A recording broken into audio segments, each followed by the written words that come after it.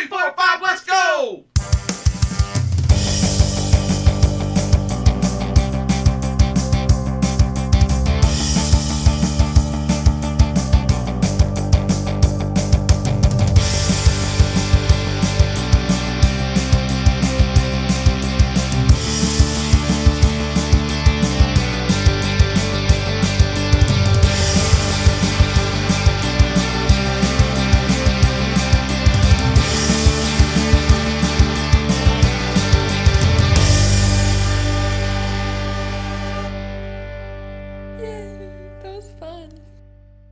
Beaming to you from the Plastic Microphone Studios deep in the heart of Cajun country, this is Fave from Fans.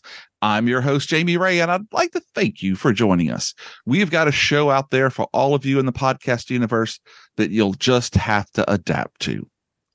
Jay Hall of the Okie Bookcast is zooming in to discuss our 5 favorite book adaptations. Yosemite is Jay is a lifelong Oklahoma person, a lifelong lover of books, no, he's not. Still, that's a lot of lives. Anyway, a college dean, and now a published author. See, I told you I knew you were a dean. You crushed it. Yeah. His book, God Help Me, I'm a Young Man, 10 Essentials for Becoming the Dad Your Kids Need, is available for purchase right now on Amazon.com. And if you have the Kindle premium thing where you I guess pay a little bit extra or something and they give you some stuff, you can read it for free, but you can't get the autographed free Kindle version. I've tried it. It doesn't work out. It's hard to get the ink off my screen. He is a 5-time guester. Yes, that's right. It means Correct. You get your smoking jacket. Look for it coming in the mail. He is broadcasting from the OKC, where he empty nests with his wife, a revolving cast of adult children, and he occasionally dog sits. So I'd like to take a minute to say, we feel you, brother. You need a hug? I'm good. I'm good. Okay. I don't know what a long distance Zoom hug looks like, but I'm afraid we can figure it out. Yep. Yeah, but there you go. No, I'm good, man. I'm good. Welcome back to the show, Jay. If anybody's still listening, hey, it's great to be here. They're usually sleeping by now. Yeah, I'm very excited to get my 5-timers jacket straight from smoking jacket. Smoking, well, obviously. Yes, obviously. Yeah, and then you can turn it inside out, and it's a seersucker too. So there you go, just in case. Oh my gosh. So Jay, we have been together. We've done this 5 times now. Yeah, we did Fave 5 Aliens, Fave 5 MCU Moments, Fave 5 TV Dads through the 80s, and as many dad jokes as you can stand. So many dad jokes. And we just wrapped up Fave 5 Book Endings, which is episode 94, which by the time you hear this, which if I've done my math correctly, will be episode 103. Oh, wow. Ooh, nice. Thank you. Well done, you. I think 4 people have heard an episode. So, I don't know. It's tough. It's tough in the summer. Nobody wants to podcast, Got to have the Fave from Fans completionist. Like there's got to be some kind of award for people who have endured. I mean, listen to all 100 episodes. Yeah, I do. Speaking of, I need to give a special shout out to Kathy B, who is a huge Sherlock Holmes fan, and she's an Auburn fan. I don't know if that means anything to you with your OKC people and whatnot, but she recently found the show. Strange enough, she's been tweeting to me or Xing to me or whatever you call it now, that she likes the show and has listened to episodes. It's crazy. It's crazy. So, Kathy, thank you for being number 16. The numbers just keep climbing. That double digits was a big day. What? Who? Lord. Oh, my God. But we do it because we love it, not because I can't think of any reason to do it. We just love it. I'm here for the smoking jacket. It's on the way. Be looking for it. Keep saying that. So this is kind of like a bookend episode. Clever. Because we did our book endings, which was a lot of fun. And now we're doing book adaptations. Yeah. So what we kind of decided to do is that any type of book turned into any type of media. So it could be a comic book turned into a movie. It could be a book turned into a cartoon. It can be a paperback turned into a funny little hat for your dog to wear. Any of those things would work on this show. And I got to say, I'm kind of up in the head. Was this one your idea? Book endings was mine. It gets fuzzy. It has to be that way because I would never have done. That was the most stressful thing I've ever done was talk about book endings. Yeah. So that had to have been. Sorry, because I was muted. Oh no, we know. I would never have come up with that on my. It was fun. It was a great conversation, but yeah, it really bothered you to. It did to spoil or to try hard not to spoil when you're talking about the end of a book. It feels kind of impossible, right? But we did it. So anyway, and if you're listening to this and you haven't listened to the other one, you can go back and you can listen to both of them. So there you go. You're welcome. So now we start that episode by saying that episode contains spoilers. Yes, it does. Oh, you are so on it. It's Inception. Meta. You're meta. That's why you're the dean. But not the Zuckerberg thing, just meta. The X. What is happening? I don't know, but I love it. So I tasked you to come up with a list of 5 of your favorite book adaptations. And as always, you were giving some honorable mentions. Yeah. Did you take advantage of those honorable mentions? You know I did. All right. And how many of those honorable mentions did you have? 2-ish. I almost stayed within the rules this time. So you're not a dean of math, is what we're hearing. I'm not actually at all. Well, listen, we have chit-chatted and gone on and on and on about this. Oh, actually, I think we're 4 minutes in. Never mind. God, it feels. Why don't we? Let's get crazy. Let's go to the honorable mentions. Crazy talk. Crazy, right?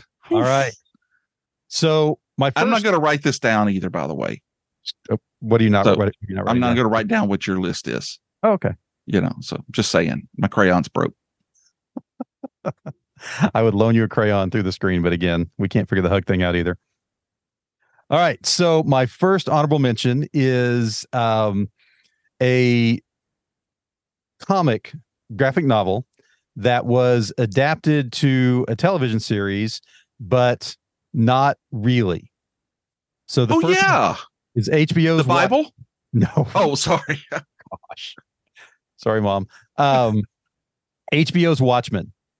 So incredible, fantastic television series created from an equally incredible and fantastic graphic novel, but the television series chose not to recreate the graphic novel, but rather to use the world it created to tell a wholly different story, which is kind of a fascinating, clever way to do it because Watchmen had been adapted as a film.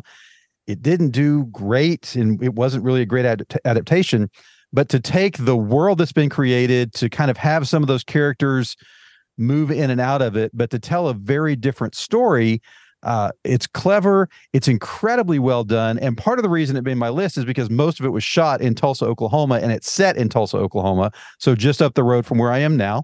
And one of the really interesting things, to me at least, and to lots of folks, the beginning of the series shows the Greenwood massacre and burning that went on in the Black Wall Street area in Tulsa in the 1920s. And for a whole lot of people, this was the very first time you knew that event happened. Really?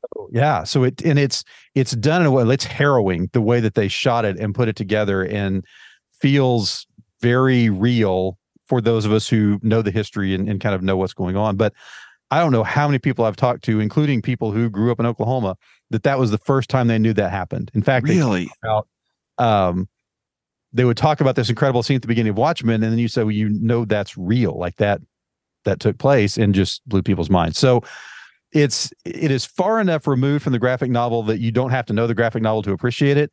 But if you do know the story of the comic, of Alan Moore's comic, it's fantastic, incredibly well done. For whatever reason, they only did one season. Mm-hmm. But man, that one season is worth it. It's incredible.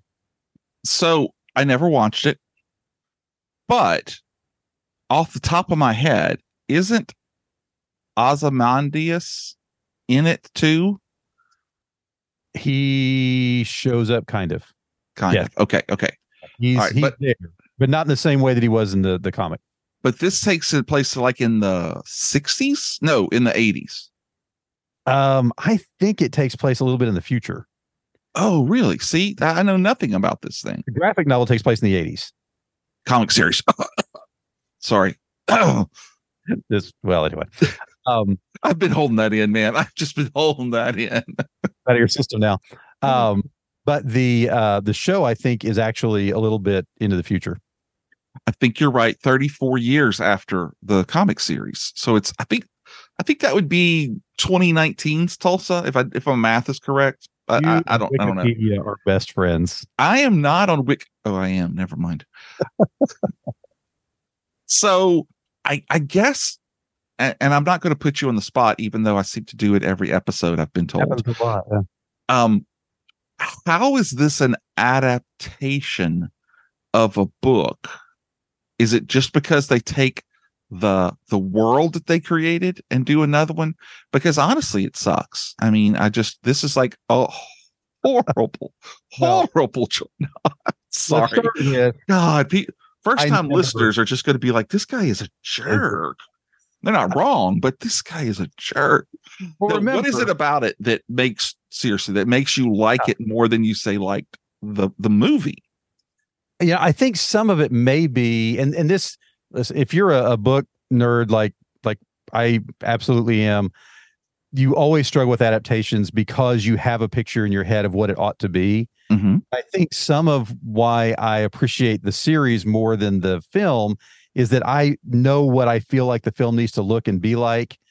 And in this case, because of the comic series, you have a visual representation of it. So it's not even just I've created it in my head, but you actually get to see it. And so I think some of my struggle with the film was that it just didn't capture that same heat that Watchmen had. And I couldn't really put my finger on why. Hmm. But the television series, and you're right, it's not obviously an adaptation of anything that was created by the original creators. Yes, you hear that, everyone? I was right. Hold on, let me put this on my calendar. You said you weren't writing anything down, remember? Right. But we'll use blood. Taking one of the things that you can do, and I think this is really an interesting move, is to take that world, mm-hmm. bring those characters in and out of it. You mentioned Ozymandias, some of the others, but telling a wholly different story that is a logical progression of where things went from there. So it's almost like the comic series didn't really get a sequel. I mean, there's some other things that kind of happened around it, but if it had, this might be what it looks like. Oh, cool. Well, I read some of the After Watchmen comics, but I don't believe that they go into this world. No, I think it really just kind of wrapping up, and I think even though it's After Watchmen, they tell some stories from before. Oh, right, they because got together too. Timelines in the story, the timelines in the comics are kind of all over the place. Yeah, and that was Regina King and I seriously knew that without looking it up because. Okay. Yeah, was she a police officer that turns superhero? Okay, all right, awesome. Yeah. Well, I will have to watch that one day. I don't have it. I recommend it. It's good. Okay, well, on your recommendation, then I'll do it. Yeah. Now you can blame me if you don't love it, but you will. Oh, I will blame you either way. And on your recommendation, I recommend you tell me what your other 16, or I'm sorry, other honorable mention is. So this is this will blow you. This is a category, but there's only two. Yeah, right. Are you tired yet?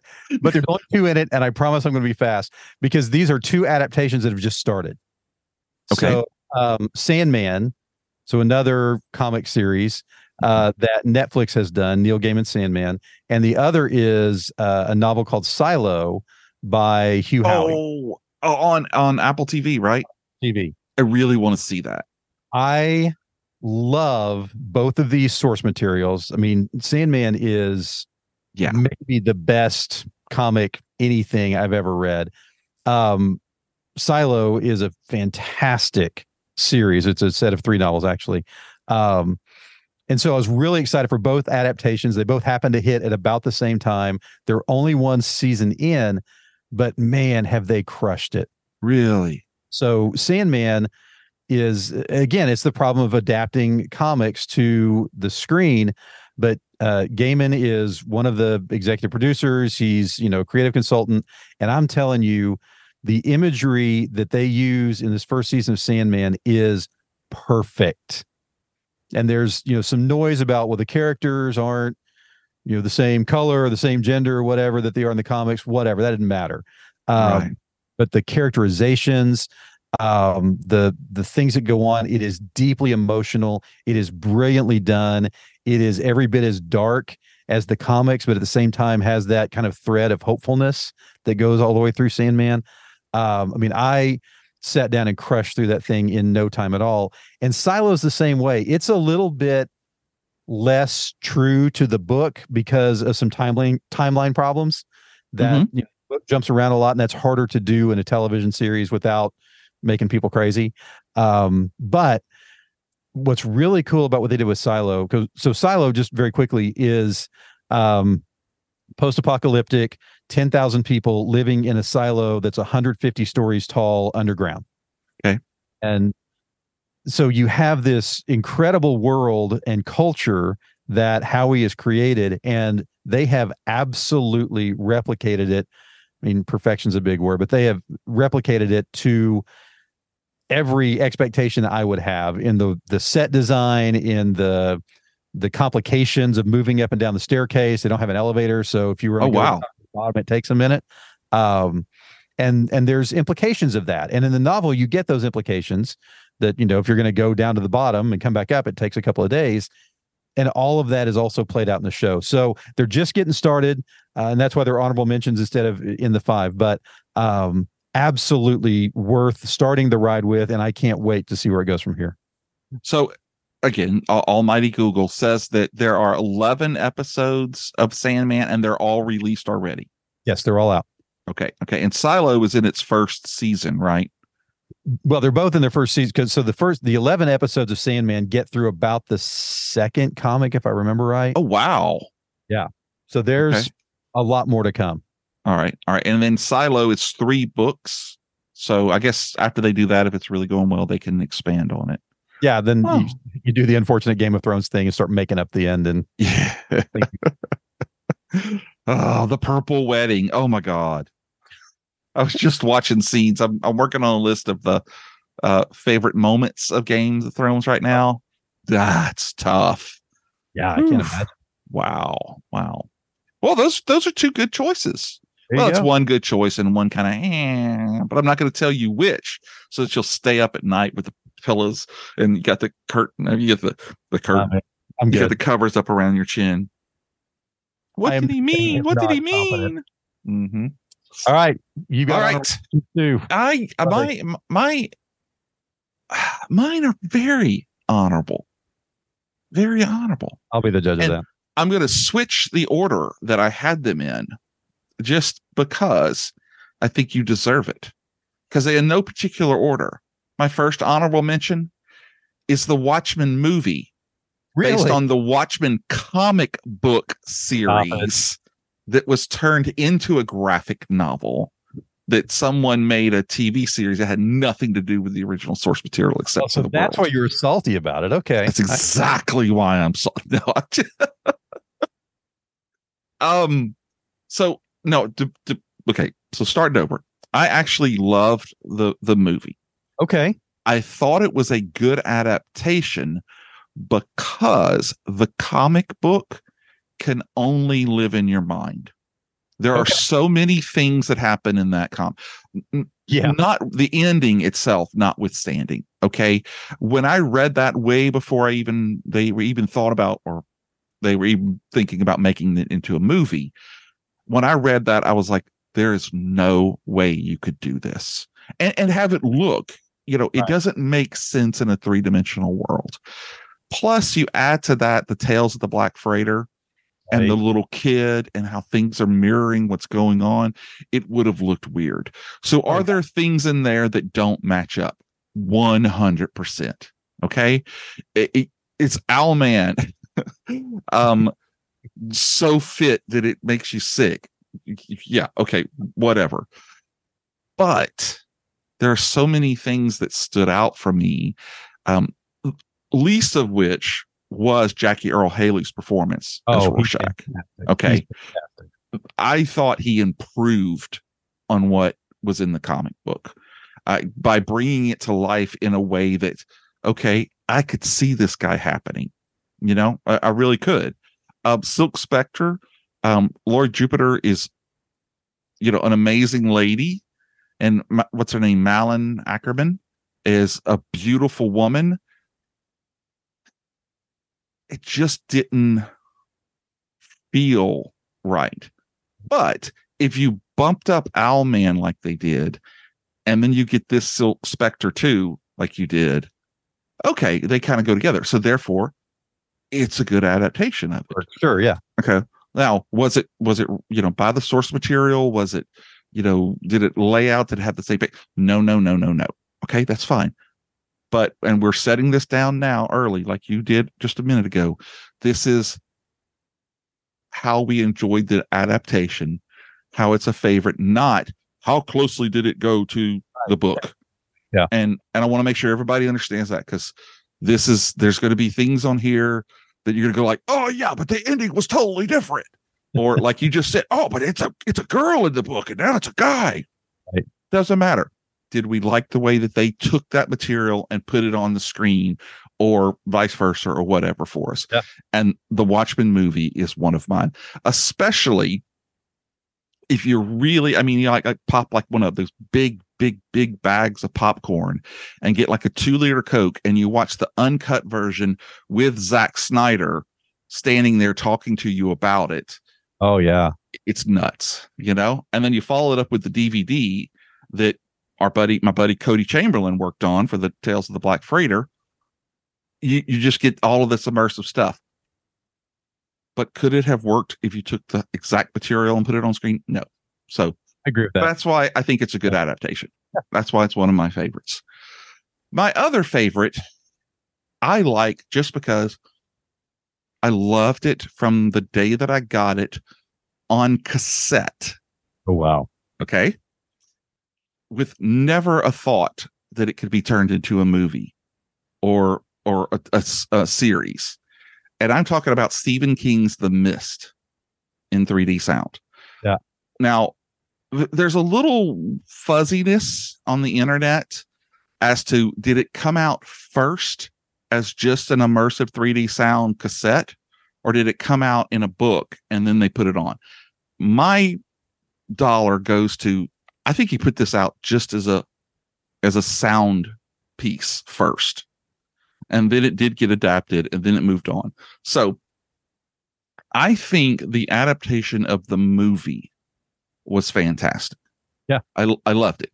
They took a story that was closed end.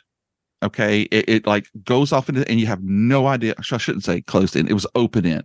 You have no idea what's causing all of this, what's going to happen to them, all of these things.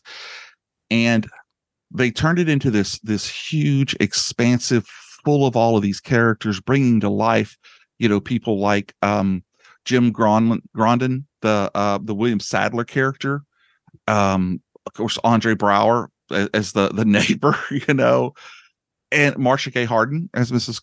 Carmody, just nutso to the nutso. But of all of those people, David Drayton, to me, was I won't use the T word, was the best adaptation of the character, because, and I'm going to tell you, spoiler alert, if you haven't seen this movie, don't blame me. I hated the ending of the movie. Okay. Hated it with a passion. Walked out of that movie just spitting visceral and vile. And it took me literally a couple of years to realize how incredible that ending was. Huh. And the fact that it doesn't change the story of the original, and the movie just added these layers to it. And I think I was mad about was the fact that they ended it without it being a quote unquote happy ending. And then it just got kind of turned into a, kaiju fighting type, thing. But then when it sat on me and it kind of percolated literally for a couple of years, I realized, wow, that was actually really incredible. So I love it. Did you watch it again? That made not for years. It, or you just, as you were thinking about it, not for years. Huh. I think it had been in my head. And so when I finally said, I do need to give this another, and I rewatched it in the black and white version, which I thought I would love. And I didn't love it as much, even though the movie doesn't have a lot of bright colors, except in the beginning when the sun comes out and all of that. But watching it there and seeing it at the end, and that whole, the mountains of the madness type, Lovecraftian creatures and all of that really made me go, wow. And then not too long, like maybe not even a month later, I turned around and rewatched it again. And then I had settled it. Yep. No, this is a good adaptation. This is taking something that I love and putting it, and they made it their own. And I've got to remember that it doesn't change my experience from because I used to sit in bed with that, in a Walkman with headphones on and just listen to it because it was so awesome the way they did the sound. And this was just a whole different experience. So anyway, that's interesting. My daughter and I just had this conversation because we separately watched Knock at the Cabin, which is in Shyamalan's adaptation of Paul Tremblay's Cabin at the End of the World, which is a novel we both loved. Oh, okay. And she saw the movie in the theater and left angry, like you did, because of what he did to the ending. And so when she heard that I was going to watch it, we were kind of talking about it. It's like, I try to remember that these are two separate experiences, right? That the book is a thing and the movie is a thing, or the TV show or whatever is separate. And if I can do that now, sometimes they do things that I'm like, nope, that just doesn't make any sense in the world that's been created. But most of the time I can separate those two things out and say, okay, I can appreciate the film for what it is, even though it's not what I would have chosen, or it's not what I remember from the book. And the book is its own thing. And I can enjoy both differently. Right. If that's the decision that the director and the screenwriter make as they're adapting these things. Yeah. Now, there are some that make me angry, but right. Keep that in mind. And I think, and I don't want to ageism to anybody, younger, but I think that is definitely something that comes to you with older age. Oh, sure. Because it doesn't change how we feel about it, because that's not the movie or the series or the song that we loved so much. Who cares if, Miley Cyrus goes and redoes a song and we think it's horrible? Well, then I just won't listen to that song. When it comes on, I'll go listen to the original song that I loved so much. And I think that kind of helped me a lot when I sat down and realized it's actually a cool ending. If it had been any other movie and I wasn't comparing it, I would have been like, holy crap, HP's in the house. Right. But, so anyway, that's going to be my honorable mentions. That's French, by the way. So international. So international. I've never been to Italy and had, I don't know, wine on the Champs-Elysees like you have. It's not in Italy. Well, whatever. Okay. We got that out of the way.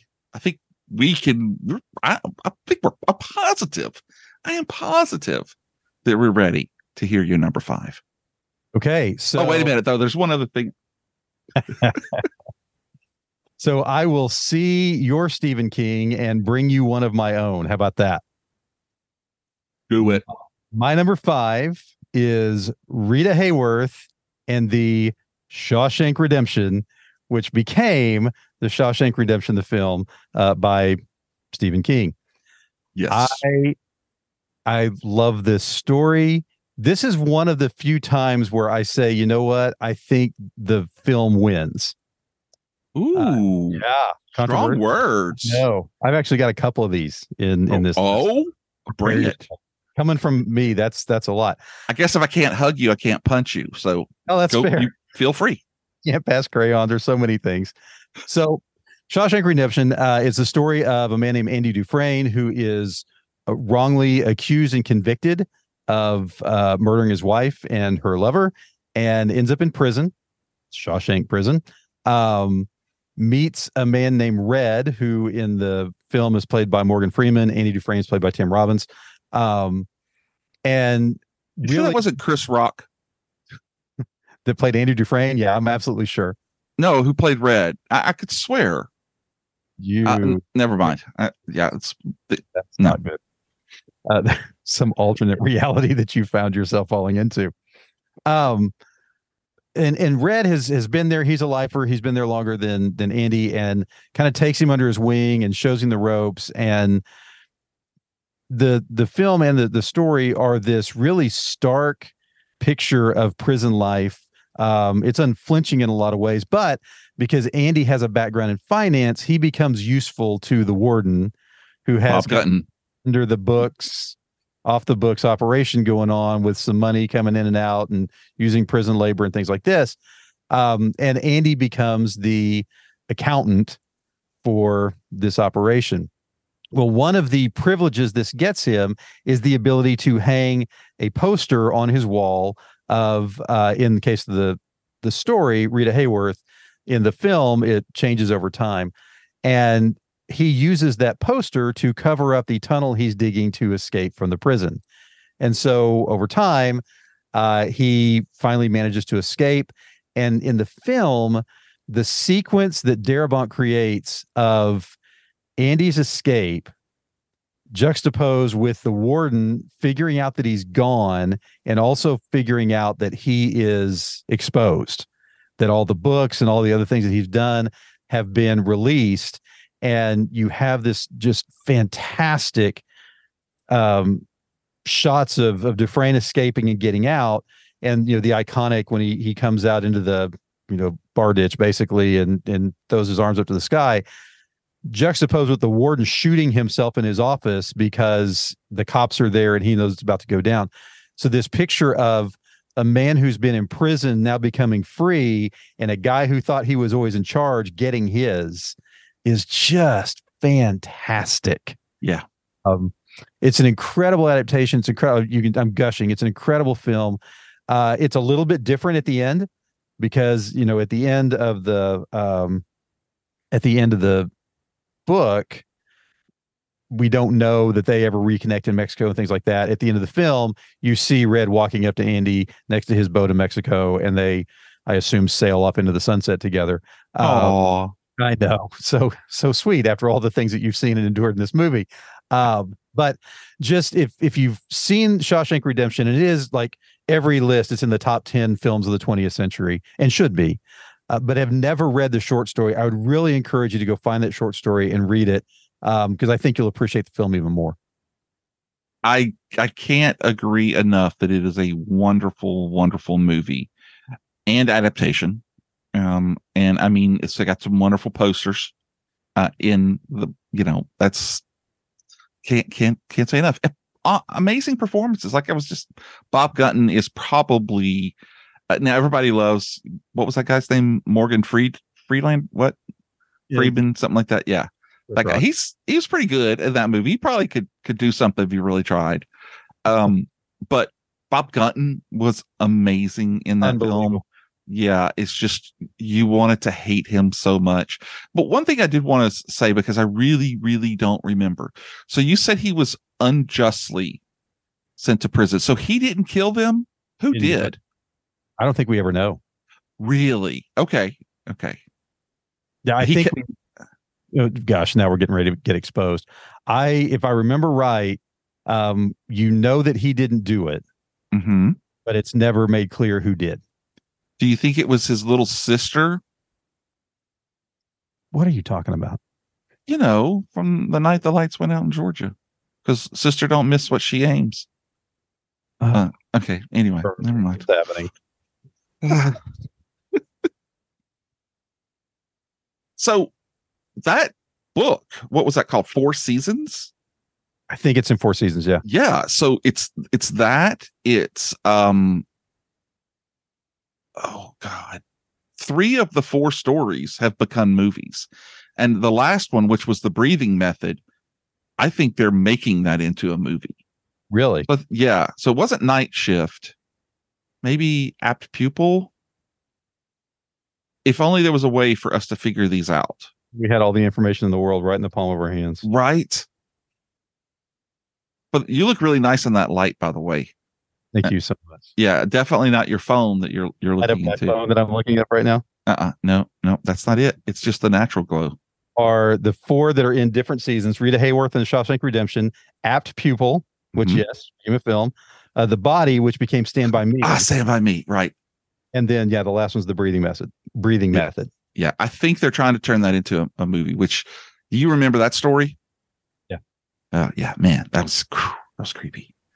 Oh, all right. Well, I guess then if you and your high mighty Stephen King number 5, I guess my number 5 should be a Stephen King too. No way.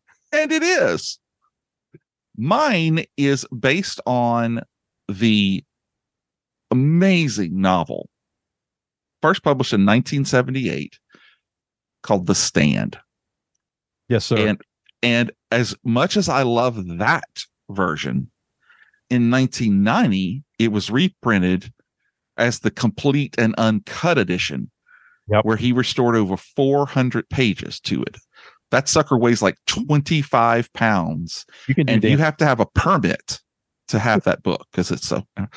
But if you've ever seen, and I'm not talking about the HBO show. I will tell you, even in this new world where I have all of these great fangled ideas so that I can love what I wanted to love and don't have to compare it, I heard so many bad things about it.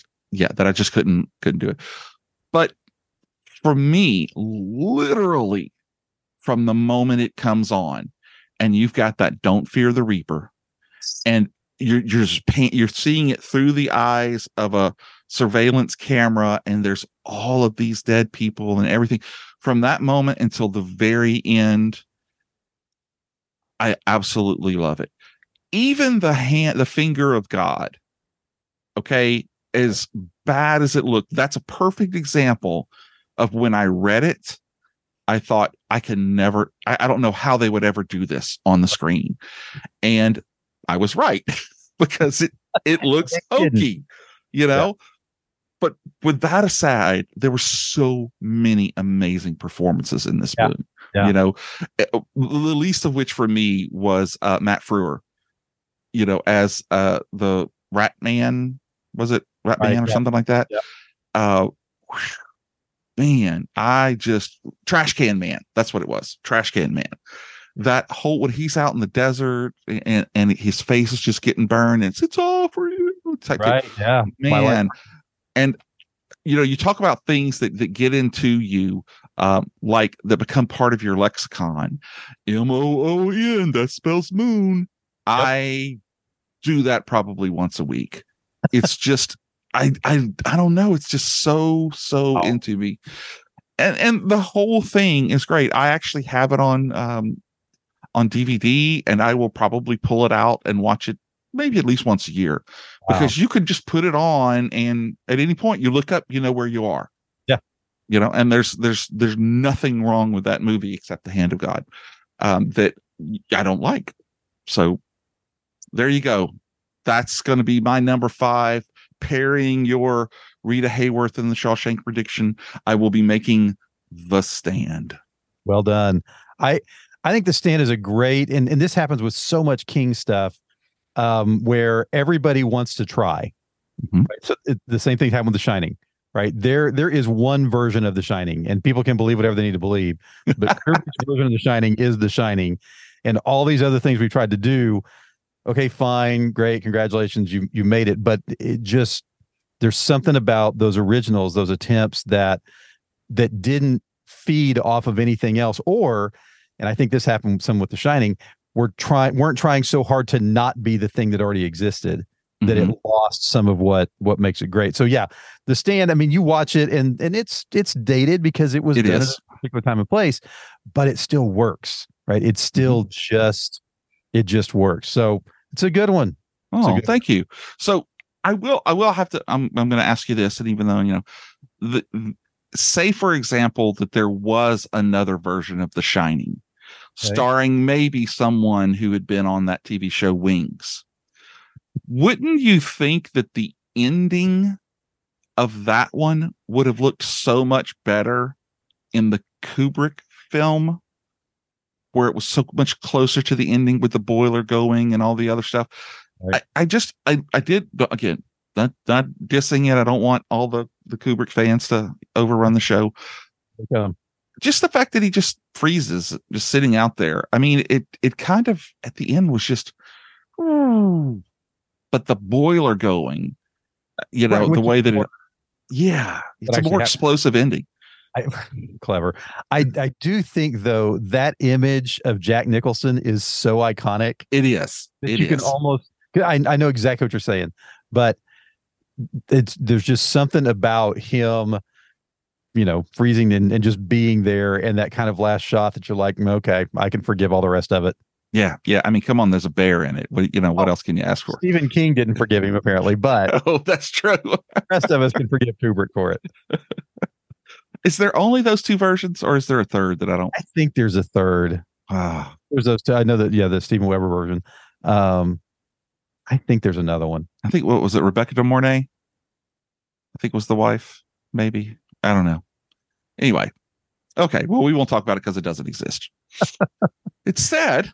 Let's talk about your number 4 favorite adaptation of a book or TV series or comic book or paint by numbers book or a coloring book. That would have been incredible. Or a panel book. Paint by numbers. My number 4 is going back a little ways. A novel that was written in 1972. Ooh. Yeah. That was adapted to a cartoon for the screen in 1978 that traumatized an entire generation of children whose parents thought they were taking them to a movie about bunnies. No way. Watership Down? Watership Down. Ooh, dude, that's a good pick. Dude. Watership Down, for those of you who may not have quite had the chance, and you should, written in 1972 by a man named Richard Adams, who, this was a series of bedtime stories or stories he told his daughters as they were like walking. And Daddy, tell us a story. And he invented this whole world of rabbits who were not wascally. They were not wascally. Well, some of them were. But he invented this entire culture. He invented language. There are good guys and bad guys. There's a whole religion that he invents and creates in this book. But the bottom line is a set of rabbits in this warren. One of them has a vision that they're all going to die because developers are going to come and take the land away. When they take the land away, they're just going to get rid of the rabbits because they don't want them around. And so some of the people in the warren believe it. Some of the rabbits in the warren believe it and leave with him, and some stay behind. And I'm telling you, one of the most harrowing things that childhood me ever saw. Harrowing. I see what you did there. Is the scene, thank you, is the scene where the developers come in and gas and block off the exits to the rabbit warren and gas them. Oh. And it's just bunnies everywhere. And no bunny gets out. No bunny gets out. They spare like nothing in this because it wasn't meant for kids. Yeah, yeah. It's not meant for kids. But I know, and I was going back and reading a little bit about it. Like parents were furious. Saturday afternoon, we're going to take our kids to the bunny movie, and very quickly bunnies start dying, and not just dying, but like dying. They don't spare the blood, they don't spare the violence. They have to deal with predators. They have to deal with, and the book and the film. I mean, they get into things like totalitarianism, right? And there's a Warren that is ruled by General Woundwort, who is just this gigantic evil rabbit that has a reign of terror, and you don't go against him because he will kill you. Wow. There are rabbits who choose a life of basically slavery, and there's a whole conversation that goes on about that because they're being fed by this farmer, and why would they ever leave, right? Wow. But you have in it these rabbits who are heroic. You have the hero that kind of rises up, who's not seen as the big strong one. Everybody kind of has a role, and it's an incredible conversation about society. It's an incredible culture that's built. It's beautifully done. It's very simple. That 70s animation, kind of the Lord of the Rings, the BBC did the same way. Very simple, but it is gorgeous. The way they use color, the way they use movement, just all the choices that get made. It is a fantastic adaptation, fairly true to the book. The book's much longer, obviously, than the film, but the events and things like that go on are very true to what happens in the book. And just again, both of them are fantastic. And I'll say this about all of them: see the film, read the book. Just know that if you're going to see the film and your young one walks in the room because there are bunnies on the screen, go ahead and move them on, because they are going to be very traumatized fairly quickly. Wow. And I just have to throw out that La Fonda's has some amazing rabbit enchiladas. If you ever make it down to Lafayette, I will take you. They are scrumptious. I don't know where to go with that one. Well, that's a great pick. Not even on my radar. I will tell you, I probably saw it once. Really? And I do remember it being vicious. I mean, oof. But so it was on HBO at a time when I was probably 11 or 12, and they would run it during the day. And so we'd come home from school, and I don't know how many times we watched Watership Down, but it was probably too many. But yeah, just, and at 12 I wasn't catching on that, they're commenting on totalitarian and all that. But still, there was just something about it that was captivating, probably because it was violent and I was 12. Yeah.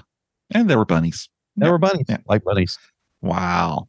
Well, I have an equally violent favorite for my number 4. It's amazing how we're pairing up like this. It really is.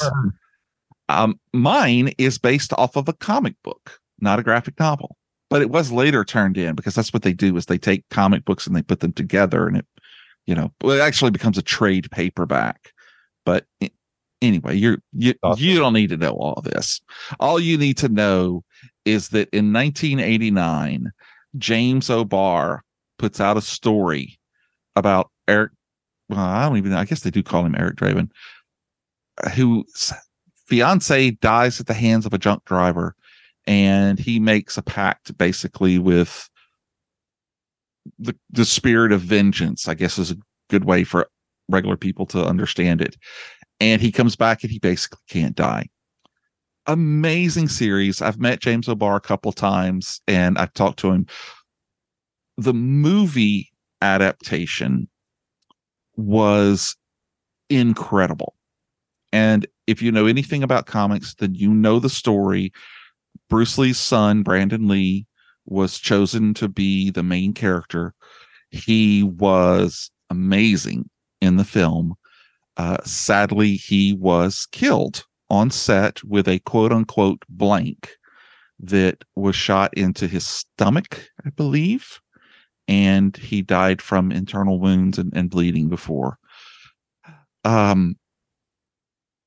It's the world, the first movie. Now that afterwards they go kind of awry pretty quickly, but that first one, you can't, if you know anything about it, you can't not watch that movie and just think, wow, what am I seeing here? The the again, a lot of times music makes or breaks a film. The soundtrack on this one was just amazing. It Can't Rain All the Time is, probably on a heavy rotation for me. But I remember, and I guess this is part of it, but I remember meeting James not too long after Brandon's death, and I had this amazing picture of him with his arms out, with Brandon's arms out, and he's got the guitar slung. And I just remember wanting him to sign that and sign the trade paperback version. And he just sat there, and you could just see he was still consumed, with grief, because they had become friends. Right. Sure. Because, on the set and talking about the movie, because he wanted to be very faithful to the spirit of it. And, oh man, I mean, that's always stuck with me. And it's great, but I don't watch it on heavy rotation. I think it's a little heavy, because there's too much reality in knowing that, he dies, and that there's some scenes, it's not even him, right. But I thought that first Crow movie was wonderfully adapted, and that's got to be my number 4. Love it. That is it. And again, that's another one of those movies that everybody has an opinion one way or the other. Like, if you've seen it, you either love it or you don't at all. Nobody's like, yeah, it's all right. Yeah. I don't think I've ever met anyone who was like, oh no, that movie sucks. But you have? Oh yeah. Oh, yeah. Wow. I don't even know if it's like that was a bad movie. It was just that they didn't like it, maybe because it's dark, because of the way violence. Oof. Yeah. So I don't know, never had an in-depth enough conversation to know if they just thought it was a bad movie, or if they just were like, I don't like that movie, which I think is two different things, right? It is. You can appreciate something for what it is and then go, yeah, but it just wasn't for me. Yeah. High School Musical, perfect example, horrible movie. And, oh wait, no, that's not the same thing. Anyway, say it. Yeah. I love it. Oh my God, I love it so much. All right. So we have now come to your number 3 choice. And if we match authors again, I'm going to do a little jig. I think there's very little chance we're going to match authors here. Okay. But High School Musical is a great segue into my number 3, which is I'm so scared. The Walking Dead by Robert Kirkman and Charlie Adlard and the rest of that crew. Oh my God. And this is a controversial. I know this is getting ready to get very, very controversial. Not in my heart. Okay. All right. Good. Because I was okay with you on the Watchmen thing, but if you fought me on this, we might find a way to get through the screen. First of all, and I've said this here, I'm on record many times, I'm a sucker for the end of the world. And if the end of the world involves zombies, I'm there. I'm in it.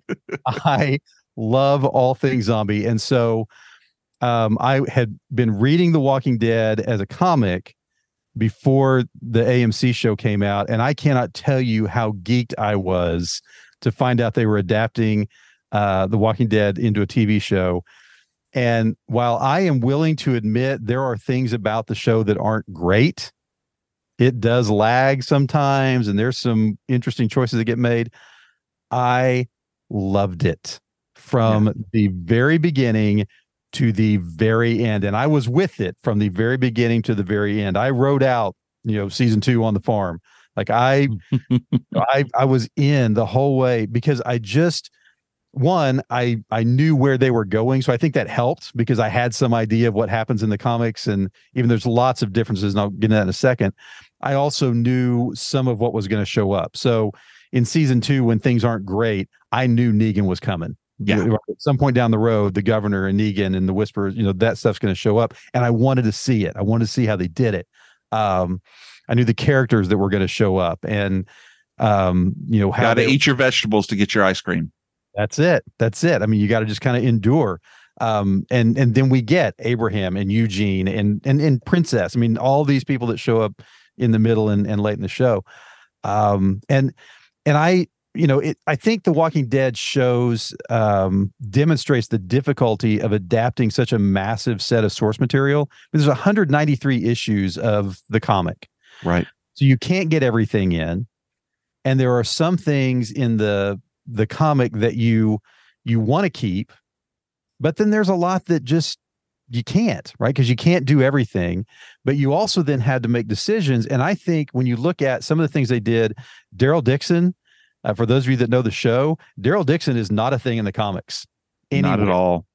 And he's, made it to the end and got his own show coming, right? I mean, he became kind of the centerpiece of what went on, especially after they made the decision to quote unquote kill off Rick Grimes, which they didn't really.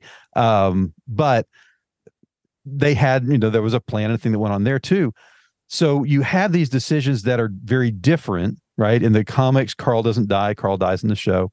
But you also have some things they did that were shot for shot from panels from the comic, and they are incredible. The first episode is like a moving comic. Yeah. Yeah. And all the way through, you have these moments when Negan kills Glenn. I mean, it is exactly, they took great pains, no pun intended, to make that look like it looked on the page. Yes, they did. The Whisperers, when Alpha takes out a bunch of people and puts them on spikes on the hill, that is shot for shot. Now the heads it's a different set of people, but it's shot for shot, beat for beat from the page. So I think, again, it's not perfect. There's struggles with it. It ended differently because it had to, because they're trying to do this expanded universe thing and move people off in different directions. But I think it's a masterclass in what to do, and it also has some moments of what not to do. But for somebody who just loves zombie stuff and who really, really love the comic, and I know there's some people who love the comics that didn't like the show, but man, I am in on both. I think, again, this goes back to the conversation of you have to appreciate them for what they are and recognize they are separate things created out of the same kind of source material. And man, I was in all the way. Okay. I'm going to take a breath before I talk to you. I cannot agree with you more. I think that these are two things that have to be taken on their individual merits. Yeah. The comic is an amazing comic, especially in black and white. Yes. What Kirkman did with Word and Charlie Adler did with his pen were fantastic. Okay. And so when here comes the TV series and we start seeing them from the very first episode, all of these things that are just, I mean, literally, they just took the comic and cut it up and made it into a storyboard for that first episode. That's what it felt like. And then we go on along and we meet Merle and we're like, oh, dude, he loses the hand. Oh, dude, he's going to be the governor. Nope. And they bring in this new character and you're like, well, who the hell is this guy? He wasn't even, and just takes off. Shout out to my friend Leah Perrin. She loves Daryl. He was doing that show where he was riding around on his motorcycle, eating at different places. He came to Lafayette. She stalked. She found where he was and went to see and got a hug from him. She loves him.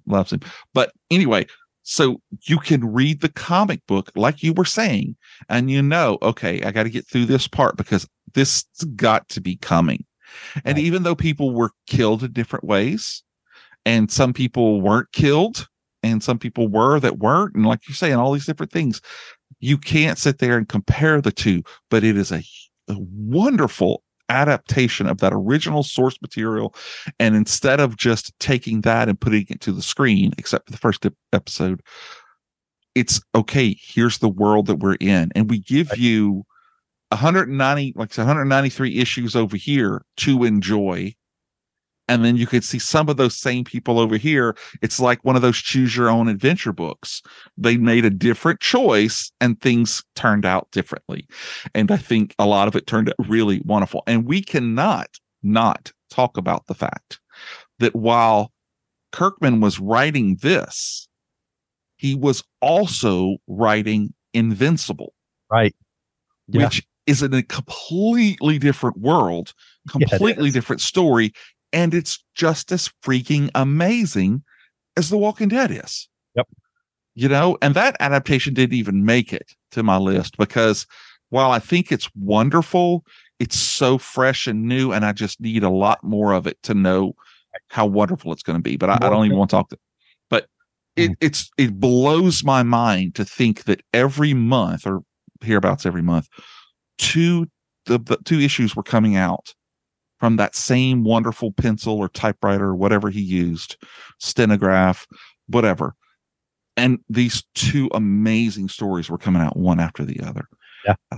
It's, it blows my mind, but I cannot, well, I can disagree with you just because I can be ornery at sometimes, but I won't, because I wouldn't mean it. And that's a wonderful pick. I was on my short list. It was probably, if I had a list of 10, it would be on that list. The show would be 4 hours long. It'd be 4 hours long. Yes. Well, speaking of, what's your number 3, Jamie? Well, my number 3 is Robert Kirkman's The Invincible. No, it's not. Mine is actually based off of a short story or a novella, depending upon what your count is, from the amazing Clive Barker. The original story released in, how long ago was that? That was like 86 as part of the novella. Now, this is some origin here. The third volume of the Night Visions anthology set, he released The Hellbound Heart. Of course, that book is worth some bank right now. Right. But we get the story of a hedonist criminal who finds a box, and when he solves the puzzle of the box, we get these creatures called Cenobites who have no real difference between pain and pleasure, and he is going to be taken over by them, but he manages to escape.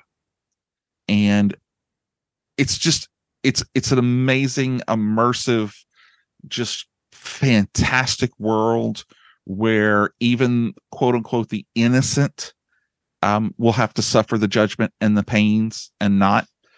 So you take that story, which, by the way, had a female Pinhead in it, not a male, right. The Hulu, I just watched the Hulu movie. They turned it back around to the original. And then they turn it into this low budget. It is literally a study in what to do with a little bit of money. So many practical effects. You've got Andrew Robinson, who he's such a naive, innocent dad. No ideas what a horrible, horrible wife and brother he has. And then these Cenobites show up, and they're not even called, like, he's not even called Pinhead at the time. I think he's called like the head Cenobite or something like that. It was nuts. But to take that and then expand on it, and now there's 36 sequels, I think, 37. I don't know exactly how many. It was a lot. But I just remember, and it's really what started me on the world of Clive Barker. Because after that, I started getting all of his Hellbound Heart books. Books of Blood came out after that, and then Magica, and so many other novels. But that very first one, I remember when I saw the movie, I was blown away, because there's that scene where all the hooks go into him and pull him apart. And I remember seeing that at that part where he goes, Jesus wept, and then he gets pulled apart. Well, it's not in the book. It's not in the script. As a matter of fact, Andrew Robinson went to Clive on the side and said, "Hey, how about I say this instead?" Because I think he was like going to curse or something. And he was like, "Sure, go for it." And they did it. And it was like, "Yep, cut. That's staying in the movie." So that is a movie that I'll actually have on rotation as well. And I'll watch it and part 2. And then sometimes part 3 with just, it's interesting, because the deeper you go into it, the more they get into the Lamont configuration and that whole world of the puzzle box. And they have the freaking puzzle box in space and, all these different things. But I actually just finished doing a whole thing about Hellraiser with somebody. But anyway, the movie, I thought, was, while not necessarily a very faithful adaptation. They took the core ideas and made it into a very, very enjoyable horror movie. And I've got to choose it, and it's got to stay on my list. And I don't really care what you say. I will fight you if you don't like this movie. I know. I remember seeing this for the first time and just being blown away because it was different than a lot of what was going on in horror at the time. And, because this was, if I'm remembering right, the same time, you've got Jason running around and you've got Michael Myers. And so you have these horror movies that are really kind of centered around slashers. Yeah. Centered around a villain that's doing this kind of stuff. And this was something so different, but at the same time, just so incredibly effective and creepy and scary and, all the things that you're going to that kind of movie for. And I didn't interact with the short story until much later, but just the world that's created there and the way they did it. That's a fantastic pick. I think that's a wild. Thank you. So while we're on that subject, have you read much of his stuff?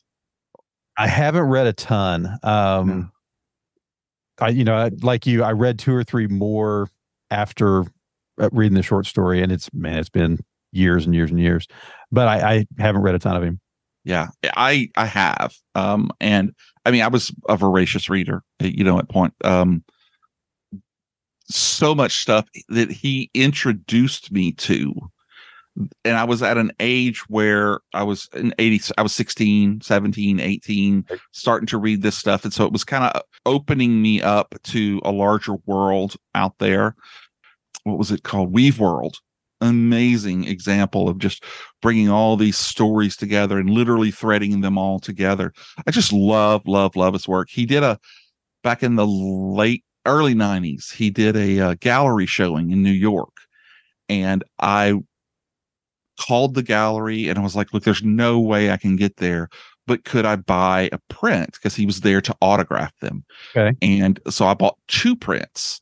And when it showed up, it was the 2 prints signed, and they sent me a what do you call them, like the little catalogs from the gallery, and he signed the front cover of that, and then he sent me like 2 or 3 different book stickers that he signed as well.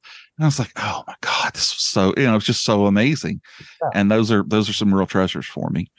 But anyway, that's my love for Clive Barker, which I would be hard put to pick between him and Stephen King, because as much as I love Stephen King's work, he's not a amazing closer.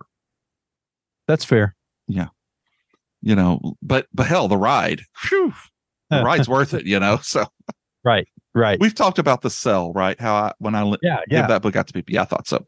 So anyway, all right. So we are now at the point where I get to use my $5 word and ask you, what is your penultimate choice? So before I get to my penultimate choice, I'm going to do to you what you always do to me. What? And I'm going to ask you a question that you are not prepared for. What? I don't do that every single time. I don't. Okay, yeah, I do. All right. So here's my question for you, related to what we're talking about. What book that has not yet been adapted would you love to see an adaptation of? Okay, so first of all, I would like to answer that with a slightly different question.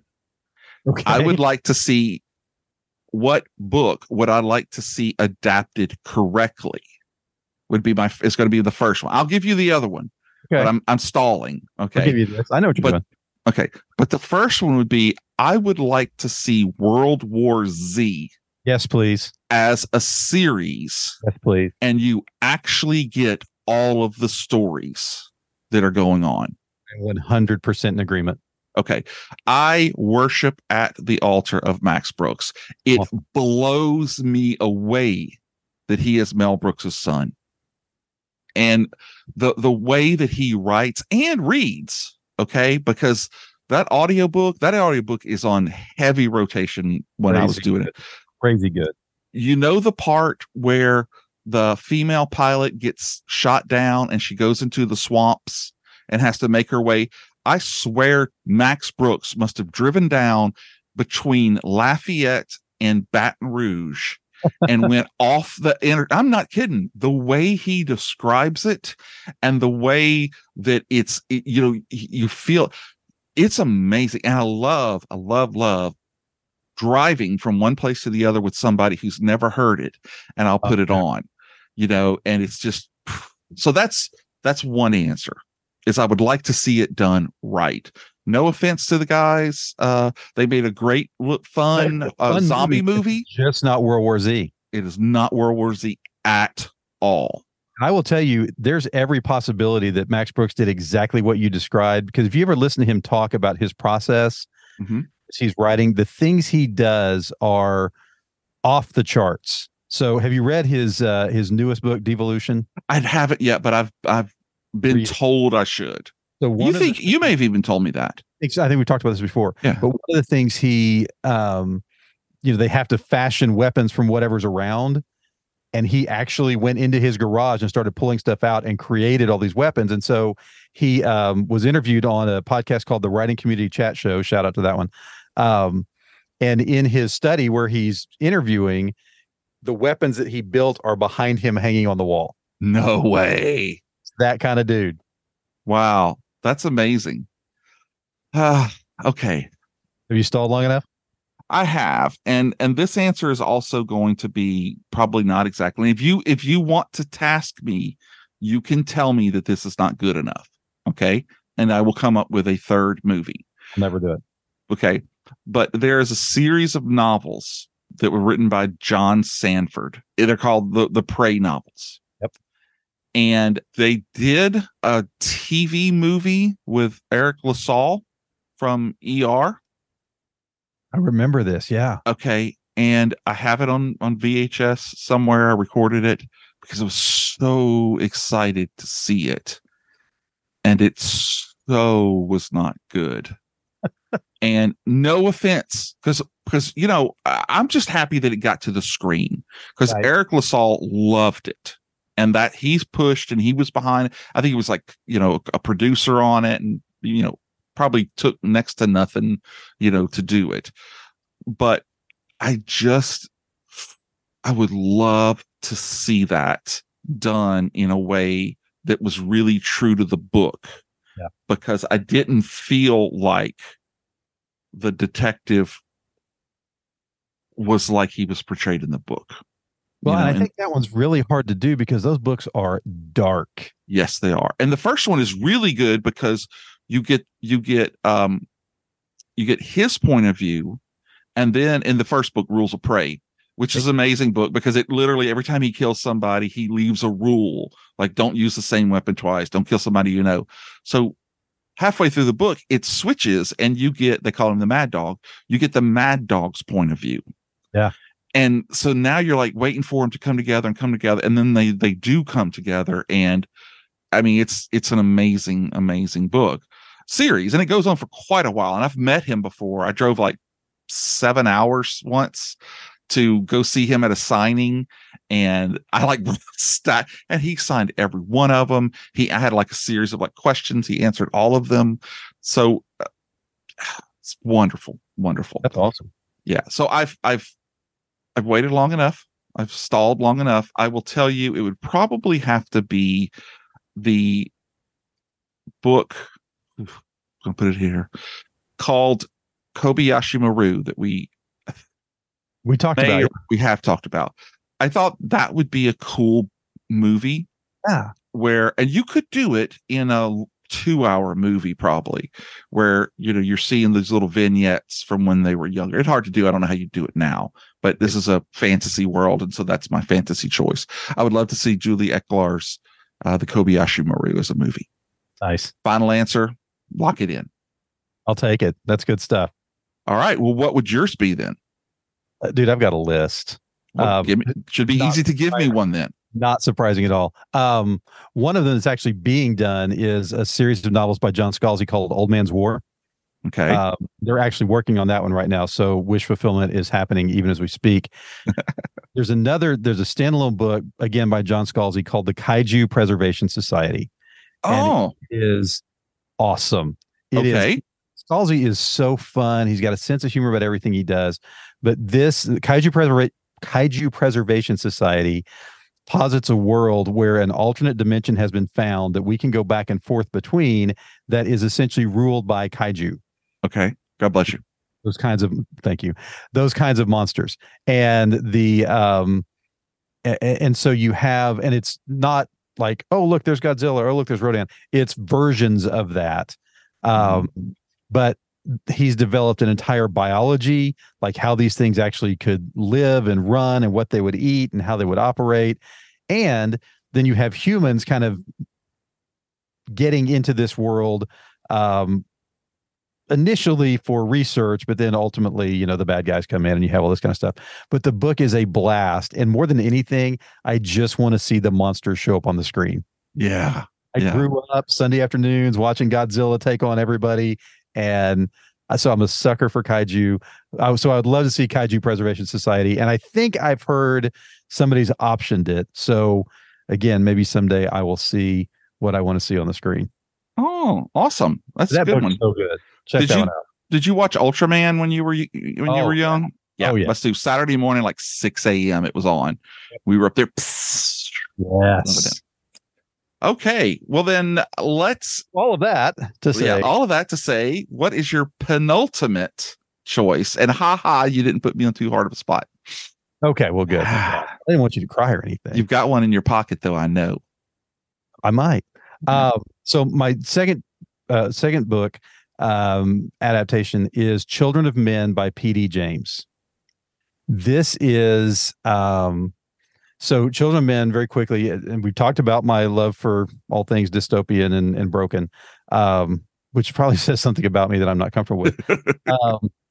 But Children of Men is a world where people have stopped being able to have children. And so then the book gets into a lot of the religious and ethical and social implications of a world where you are the last generation. So the problem of, what does that do to hope? What does that do to creativity? What does that do to innovation? Because what's the point anymore, right? Right. And so the book goes down some of those roads. The film, which was directed by Alfonso Cuarón, it takes kind of one piece of that. So into this world where a child has not been born in 18 years, a woman shows up pregnant.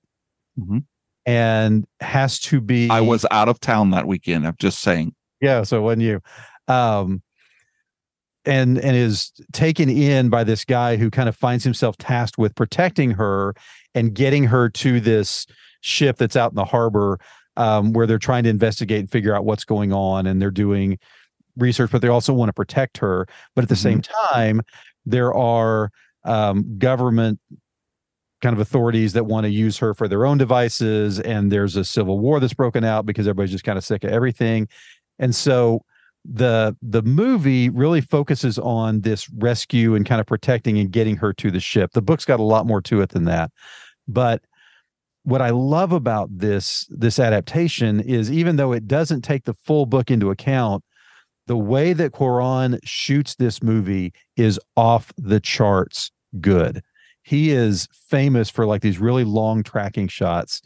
And there's a couple of moments in the movie. One is the whole scene takes place in and around a car that's been ambushed. And so you've got bullets flying, you've got people running down, you've got rocks and logs and all this kind of stuff. And it's about 4 minutes in a single shot. Wow. The cameras, and one of the extras on the DVD shows how they did it, and the way that like some of the seats would fly back at a second so the camera could go around that person to keep shooting. And it's just so cool the way that it's put together. But the end of the movie is a 6-minute tracking shot where he is helping her through a war zone. Okay. And you have every imaginable military thing going on. You've got tanks, and you've got stuff exploding, and you've got bullets flying. You've got animals that wander through. And it's one long shot, and it's haunting. It is but at the same time hopeful. There's moments where people realize, because at this point she's had the baby, so they're going through this war zone with a child who starts crying, and it's been 8 years since anybody heard a baby cry. Right. And wow, that's powerful. All of this shows up, and it's beautiful, it's haunting, it's chilling, but at the same time, it's just so meaningful and hopeful, because in this world that all hope has been abandoned, because once we're done, that's it. Suddenly there's hope, and there's this life, and there's this opportunity. It's a fantastic book. I think this is another one where the film is different. But I would say if you had to choose, read the book or watch the movie, watch the movie. Really? Yeah. I just because of the way that it's shot and the way it's put together, it's just so good. But I obviously would recommend both. I think, and it's interesting because this is not the kind of book that P.D. James typically writes, but she wrote this one, and I'm just glad that she had this story, whatever it looked like. Wow. It's a good one. That's a good one, man. I've seen, okay. I own the movie on HD DVD. Okay. That goes to show you. So I haven't watched it, though I do have an HD DVD player in the man cave. Dude, I read such a problem. But anyway. I would like to watch it because it does look very cool. It kind of when I started reading Why the Last Man, the comic book series, it made me think of that movie, and kind of like the flop side of it. So let me ask you this: does the movie have a wrap up, or is it just the one kid and it kind of ends? It ends with them going off to the ship, and we don't really know what happens after that. Okay, cool. Well, I like that one. That's a great choice. Haven't seen it, but I guess I'll have to go outside and set up the HD. You need to check that one out. All right. What's your number 2? Well, my number 2 is a book that we've actually talked about. So I don't think you'll be very surprised that my number 2 is Odd Thomas. Saw it coming. Yeah, I figured, because it is a wonderful adaptation of it. I thought that Anton Yelchin, again, you're watching this movie knowing that this guy died, like, not long after. I mean, I don't think he made another movie. I could be wrong, but so you're watching what is his last performance, basically, and he is so vulnerable in this role, just like Odd Thomas. Now, he doesn't look like my mind wrapped around him. Okay, and that's fine. It doesn't. You can't necessarily do that, but all of the people in this movie, with the exception of they left out the rather rotund rich friend of his, which I did think every time I read him, I was thinking of the friend from Pee-wee's Big Adventure that hated. I always just kind of got that look to him. That's amazing.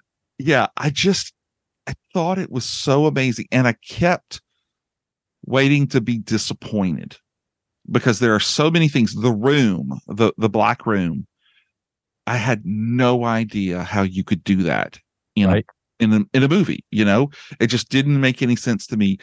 And they did not Finger of God that movie. That scene was different, right? But it was still fantastically done. And I loved Willem Dafoe as the police chief. Again, not at all what I was kind of thinking of. What was his name? Bo from the dad from Gremlins. That's what I had in my mind, but little Addison Timlin as Brownie, she was amazing, so I find it's such a good movie, and I don't see that a lot of horror people talk about it. And I don't know why, because I think the book is fantastic, I think the movie is fantastic, which just goes to show you how my number 1 is going to be a tough one. You're huge on that one. You know how much I love Thomas. So anyway, that's going to be my number 2 choice. No, that's interesting, because the point you're making about horror fans, I don't know that people think of Odd Thomas as horror.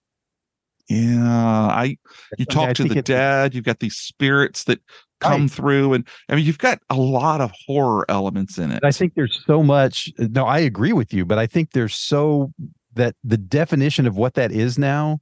Mm-hmm. I almost think there's a dichotomy that's been created between ghost stories and horror.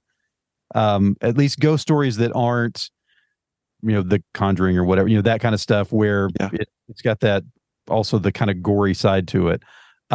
Which is missing. Yeah.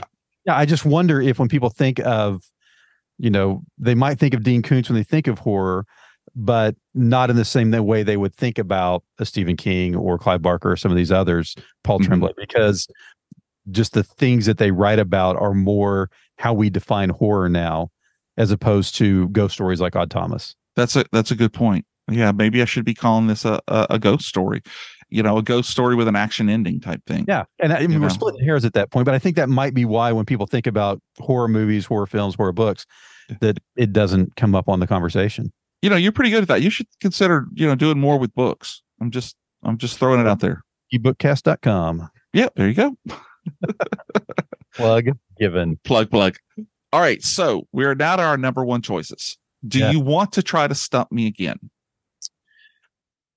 I'm leaving it open. I don't know that I'll stump you with this because you probably have a quick answer, but I would be interested to hear what it is. Okay. What's an adaptation that you hate?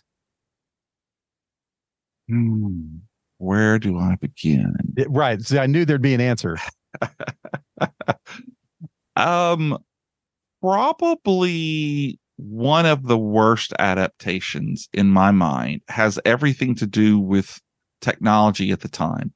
It's got to be Lawnmower Man. Interesting. From Stephen King. Oh, by the way, From a Buick 8 would make a great movie too. Oh, yeah. I thought that's interesting. They should not have made that movie at that time.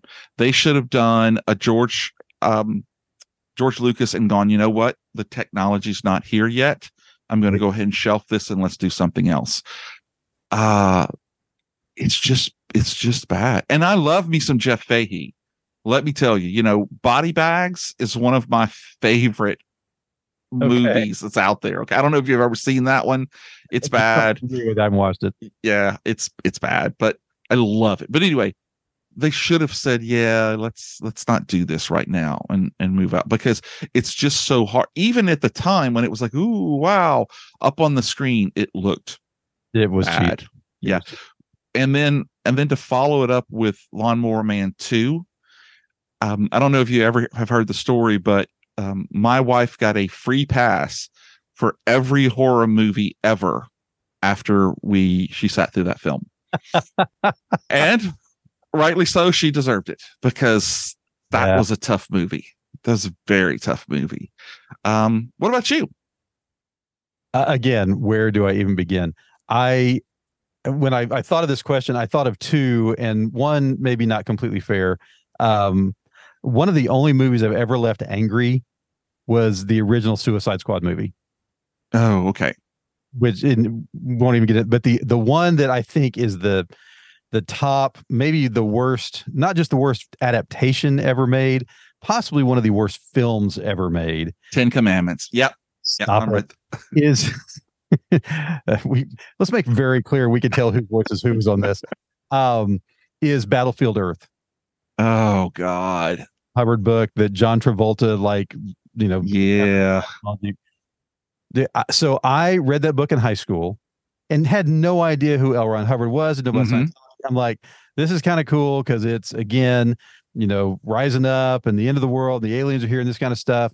And it's a doorstop. I mean, it's another, 1,200 page book. Yeah. Then the movie happens. And I'm telling you, that's about as bad as it gets. Mm-hmm. That makes Lawnmower Man look like the 10 Commandments. It was so bad. The CGI is awful. The performances are awful. Just nothing works in that movie. And I just remember being not so much angry at that one, as just sad. Yeah, Travolta's hair was amazing in that movie, though. Just disappointed. Like it was that kind of thing. So yeah, Battlefield Earth. It's like your kid who took exactly $20. Yeah. I'm not angry. I'm just disappointed. Just disappointed. So there you go. Wow. See, that's a tough question for me because, I don't like to talk about things that I don't like. Right. That's why I try to stay away. Yeah, exactly. So that is a tough one. I'm sure I know there's got to be more, but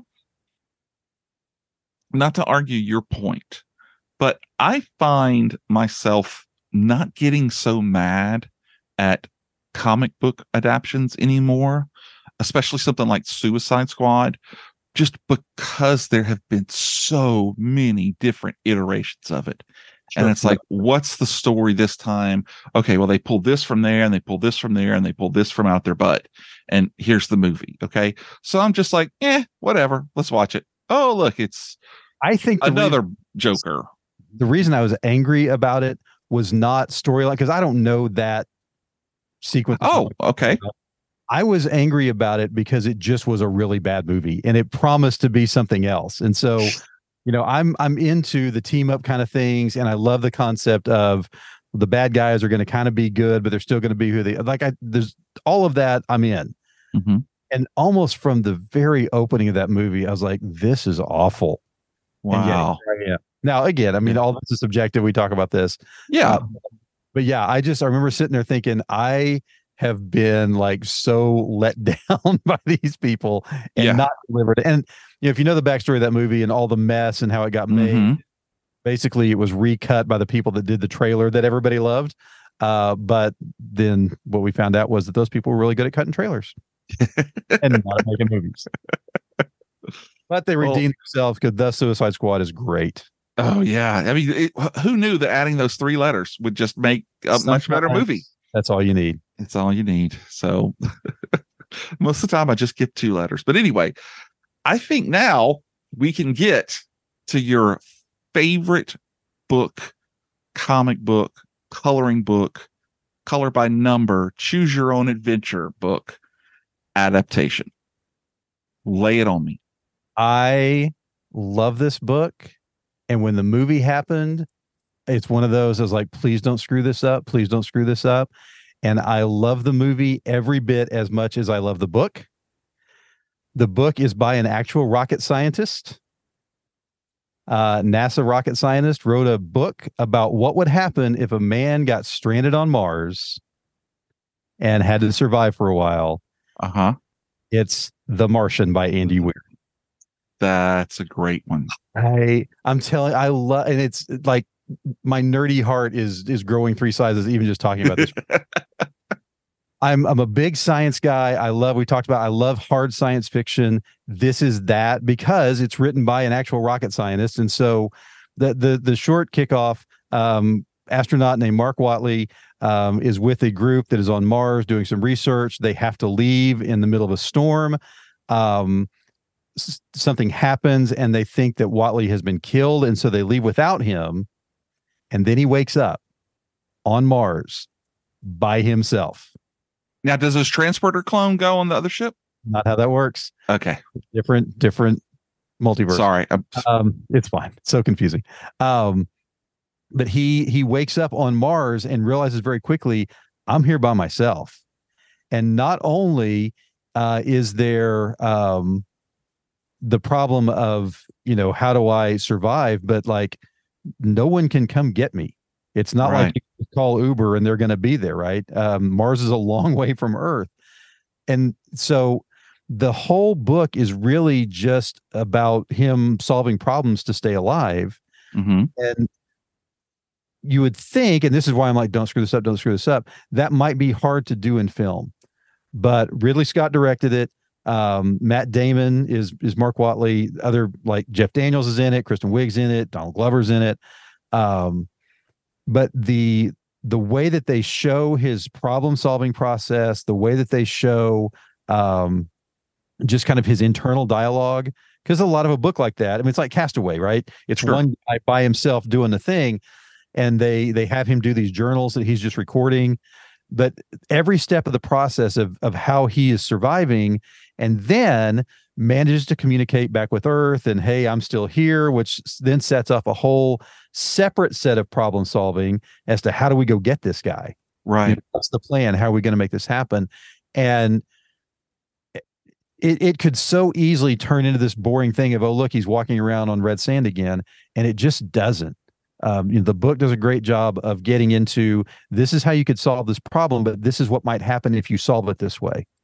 Okay. And so you run into consequences and you run into the bad things that can happen sometimes. But ultimately, it's a hero's journey to survive and then get to the place where he can be rescued. And spoiler alert, the rescue sequence where he actually does get is just off the charts fun. And it very faithful to the way that it's written. Oh, cool.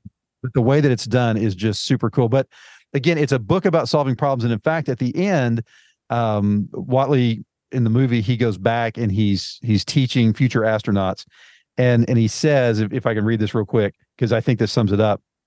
He says, when you're confronted with whatever, you do the math, you solve one problem, then you solve the next and the next and the next. And if you solve enough of them, you get to come home.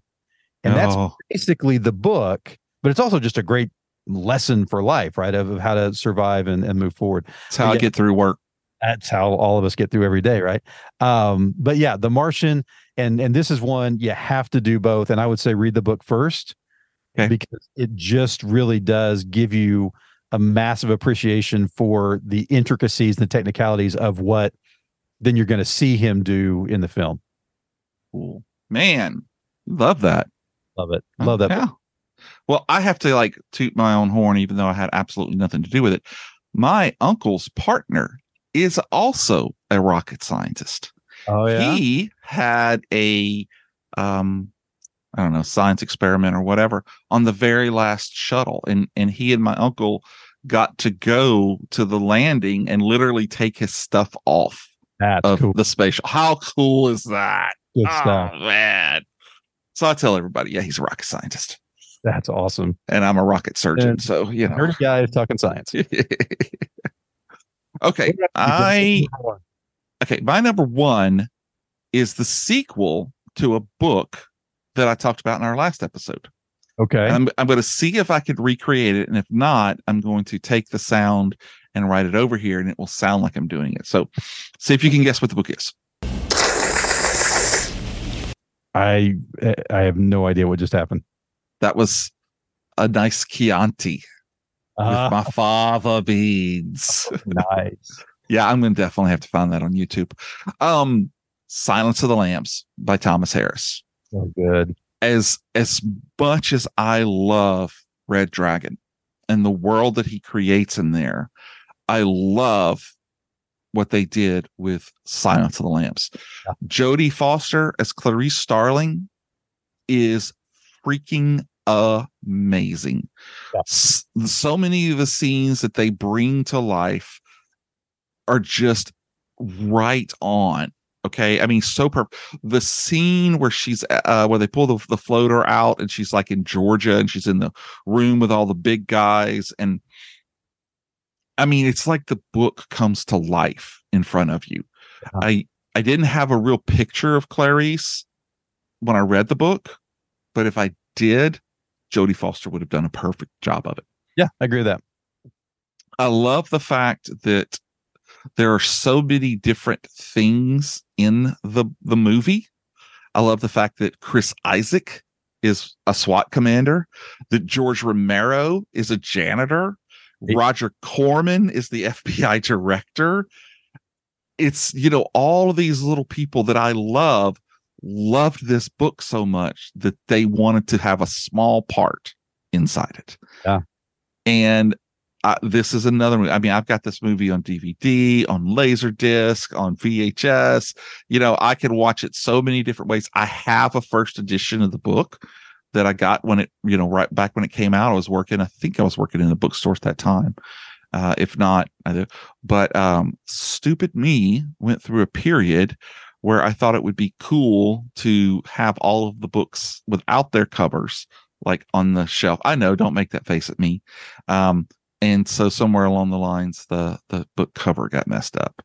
So I haven't, you know, I know I could go and buy like a third edition or whatever and put that going, but it's knowing that I don't have it. So Vampire Lestat's the same way, you know. So I think it was a hurricane that we got a bunch of water in and it got to them. But anyway, Silence of the Lambs by Thomas Harris. Just it's a fantastic film. Definitely not a film for the whole family. Right. I love Ted Levine as Buffalo Bill, his roommate, friend Catherine Martin. I just love it. I just love so much about it. Yeah, and it's one that you talk about. We were talking about Odd Thomas and not necessarily being considered horror. I think sometimes what gets forgotten about movies like this when it's not for everybody, right? And you've got to kind of be aware that this is it's got some things that are kind of hard to watch, but it can still be an outstanding film, right? The movie itself. I think Seven is the same way, right? Yeah. It's not for everybody, but man, if you just watch this as a movie, even if you are squeamish about some of the things that go on, if you just watch it as a film, you can't help but appreciate it. Yeah. You don't like it, but you've got to recognize it for what it is. And and you sit back and you look at all of the people and the performances that they gave in this movie, and you look at the director Jonathan Demme. Yep. And this is the same guy who did Piranha and Gremlins. So it's just amazing. You start off with that incredible source material, and you fill it with all of these incredibly talented actors. It's and of course it happens a lot, but you almost couldn't fail. And they so did not. That scene when Hannibal gets out of the cage and he's got Charles Napier handcuffed, and he has the music going, and he's using the baton as a baton, but also as a baton. So many different scenes jump to your mind from that movie. It had to be my number one. That's awesome. That's a good one. Well, thank you. I appreciate it. Your opinion means a lot to me. You said that with a great deal of sincerity. Well done. Thank you. I have been practicing since we talked last. No, it does. You know your books. That's, there's absolutely no doubt of that. I wish I read as much as you did. I would like to ask you a question. Okay. Have you ever read The White Plague by James Herbert? Yes. Gosh, it's been a long time since it came out back in the 80s. Yeah. If I could change my answer or add to my answer, that would also make a good season of a show. Yeah. The way, and I don't think that's not, and it's your post-apocalyptic type thing too. Right. That's a great story. Oh, I would also like to say Lucifer's Hammer. Thank you. Jerry Purnell and Larry Niven. Yes. Did you know there was a comic book that came out for that? For it gave 2 issues. I have them both, and they're both signed now by Larry. That's very cool. So yes, you may worship. I probably won't, but man, I love that book. I love that book so much. I wanted to buy copies of the Firefox books and wrap them in wax and just hide them somewhere at some point, just to do it, because it's such a great book. Anyway. Wow, dude, man, so much fun. We have talked about a lot of books tonight. A lot of books. It's almost like we could do this once a month, if we didn't have other things going on. Other things to do. Yeah. I'm really starting to strong arm you to get you to do a show. I don't know what it is. I told you it's going to happen. Yeah, it is. All right. I'm just waiting for Christmas. Yeah, just hang on. Yeah. Well, this would normally be the part of the show where I ask you what we want to do next. Right. And I don't think we have anything planned yet, do we? No. About the 2 that we've done. So I'm going to put you on the spot. Oh gosh. You have 1 week. Okay. To come up with a non-book related Fave 5 list that you want to do. I can do this. Okay. All right. Let me ask you a question. Do you like old radio shows? I don't do a lot of old radio shows, but I don't know that I don't like them. I've just never done them. Yeah. Okay.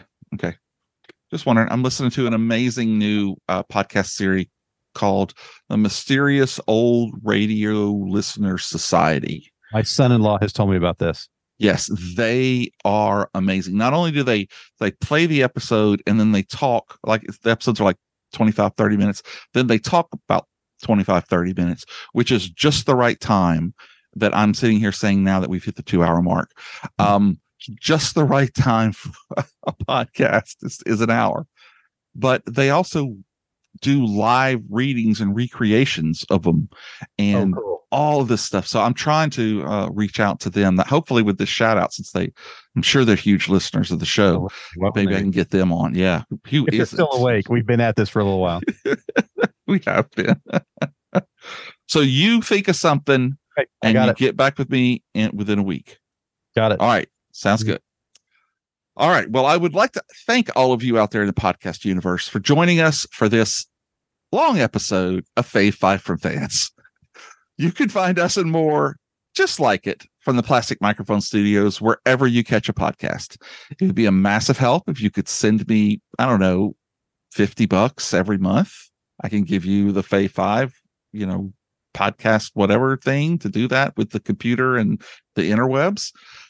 If you like the show, you could consider telling a friend about us. And if you don't like the show, consider that guy who sits across from you on the bus and he gives you that eye when you're not looking at him. And then when he's not looking, he's looking at you. He's such a creep. Let him know about the episode. Maybe he'll hate it. And if he likes it, it's another listener. And don't forget to look for our new show coming out that no one asked me to do. Like, I don't have enough on the airway.